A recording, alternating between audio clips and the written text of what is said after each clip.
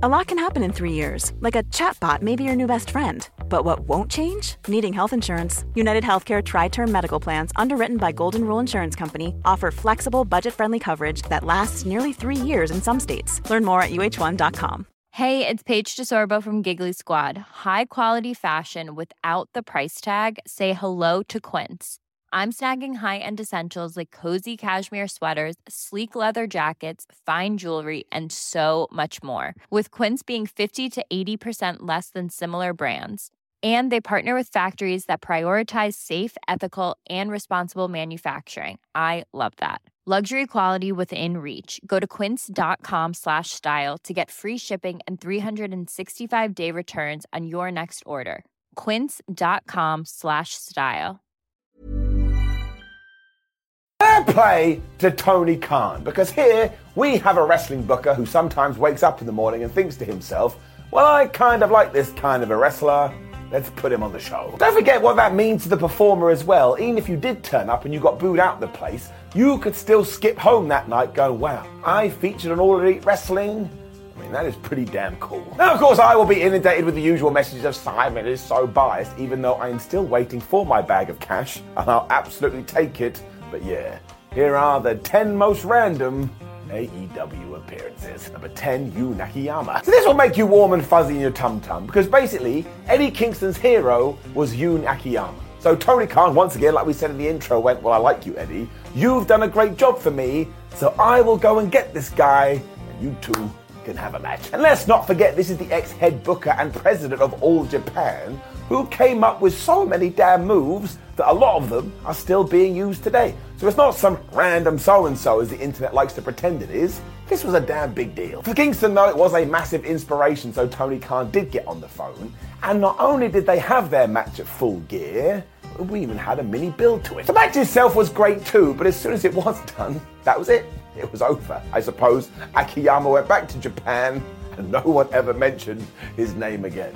And that's why it's so damn random. If you had taken a few weeks off TV, you wouldn't even know this happened. It really does sum up wrestling though, because for Eddie, he will never forget this until the day that he dies. I love stuff like that. Number 9, Big Damo. Right, as we are finally here, I just want to say the Big Damo is a hero. And I've been lucky enough to share a locker room with him, and his attitude is just second to none. Not only is he a tremendous professional wrestler, but the way he conducts himself in a locker room, you couldn't ask for anything more. I mean, he just could not be more helpful or more nice. And I've probably ruined his gimmick now, so I'll just make up a story quick. One day, he threw me into a wall, and I perished. I don't think you're going to believe it. It's rare that you do get a chance to shout people out, though, so I am going to do it. But back in May 2022, when Shawn Spears needed big guys to beat in order to learn how to beat Wardlow, all of a sudden, Big Damo did turn up at All Elite Wrestling. And admittedly, some people are a bit like, well, Big Damo really did lose quite easily, but like I've already said, it was part of a bigger narrative here.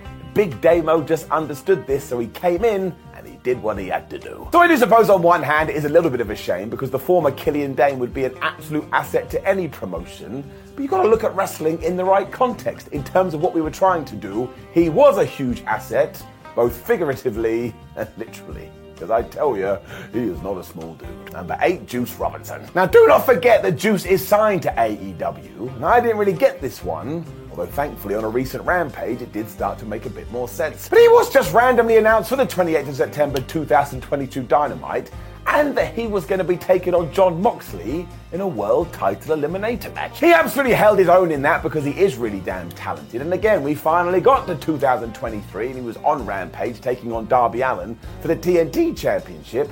So hopefully he hangs around this time, because listen to the space in those dates. I know he was doing a few things on AEW Dark. Sometimes that just doesn't count. What I think really confused people at the time is that nobody knew whether Robinson was actually going to re-sign with New Japan or not. And then we did see this, and then we got the graphic on Twitter, and everyone was like, oh, okay, well, I guess he's in America now. He will be such an asset to the roster, though, when he finally does get going, because again, just go and check out all of his work. The dude always hits it. Number 7, Samurai Del Sol. Or the former Kalisto. This one was really strange. Because while most entries on this list can be linked to someone who is employed by AEW, Samurai just turned up, he had a match, and then we didn't see him again. But on the 3rd of November 2021 Dynamite, he and Aerostar did challenge FTR for the AAA Tag Team titles. Now, this was okay, but it's also only fair to say I don't think Aero was having that good of an evening. Samurai did look alright to his credit though, and this was his first appearance since leaving WWE. But again, we have no idea where he is now. It's like ships passing in the night. I assume the door is still open though. That means nothing when it comes to AEW. That damn forbidden thing never closes. Number 6, the Motor City Machine Guns. Are the Motor City Machine Guns the most underappreciated talent of this generation? I am saying yes. Somehow they've been doing this for 2 decades, and yet they're still really good. And every single time Alex Shelley and Chris Sabin step into a ring, they just know what to do. And trust me, they've inspired everyone. It's why when they were announced for All Out to take on FTR and Wardlow, everybody was excited. And while they kind of did get their asses kicked here, as I've already told you, they totally understood their job and they never dropped the ball. It did kind of feel like we were going to get around to at some stage, and yet as of January 2023 we haven't, but once again, you got to bring Tony Khan back in. He was brought up on this kind of wrestling, so I bet he just thought it would be cool to see the Motor City Machine Guns in an AEW ring. And I totally agree with that. It really, really was. Selling a little or a lot? Shopify helps you do your thing however you cha-ching. Shopify is the global commerce platform that helps you sell at every stage of your business. From the launch your online shop stage to the first real-life store stage, all the way to the did we just hit a million orders stage. Shopify is there to help you grow. Shopify helps you turn browsers into buyers with the internet's best converting checkout. 36% better on average compared to other leading commerce platforms. Because businesses that grow, grow with Shopify. Get a $1 per month trial period at shopify.com/work. Shopify.com/work. Planning for your next trip? Elevate your travel style with Quince. Quince has all the jet-setting essentials you'll want for your next getaway, like European linen, premium luggage options, buttery soft Italian leather bags, and so much more. And is all priced at 50 to 80% less than similar brands. Plus, Quince only works with factories that use safe and ethical manufacturing practices. Pack your bags with high-quality essentials you'll be wearing for vacations to come with Quince. Go to quince.com/pack for free shipping and 365-day returns. Before we go any further, though, this show is sponsored by BetterHelp. Now, we all carry around different stressors. They can be big life worries or just, little things like your favorite wrestler not being used properly. The thing is, when we keep them bottled up, it really can start to affect us negatively.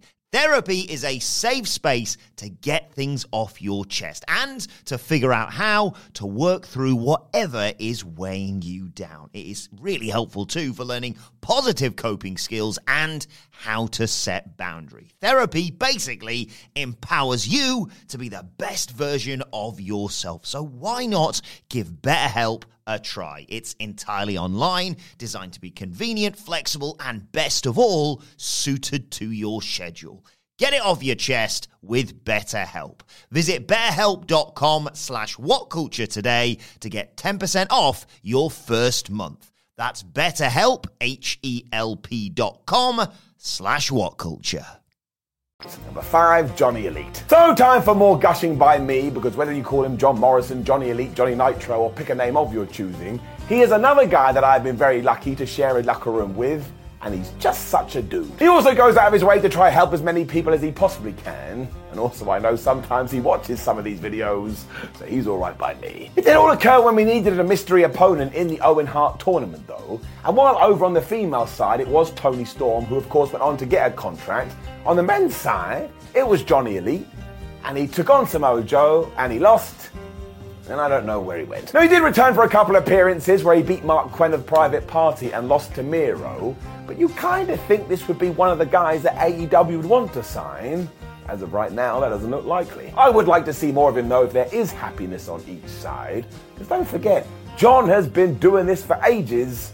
He's basically today a legend. Number 4, Ariane Andrews. So not in a million years did anyone see this coming. Happening in 2020 when the pandemic was kicking everybody's ass, I just think AEW was like, well, our roster is a bit depleted now, so why don't we offer out as many opportunities as possible, and that was cool. I mean, we saw it with the likes of Pineapple Pete, Alan Angels, Cassandra Golden, and then one day, Ariane Andrews just turned up to TV. What? Now, there was nothing wrong with this, and she teamed up with Nyla Rose in that women's tag team tournament we were doing. But nobody had really seen her since she left WWE in 2016. And I don't want to be that guy, but I didn't even know she was still wrestling. So the big question is how this came together. And if you do wind it forward 2 years, she was also a random entrant in the Royal Rumble.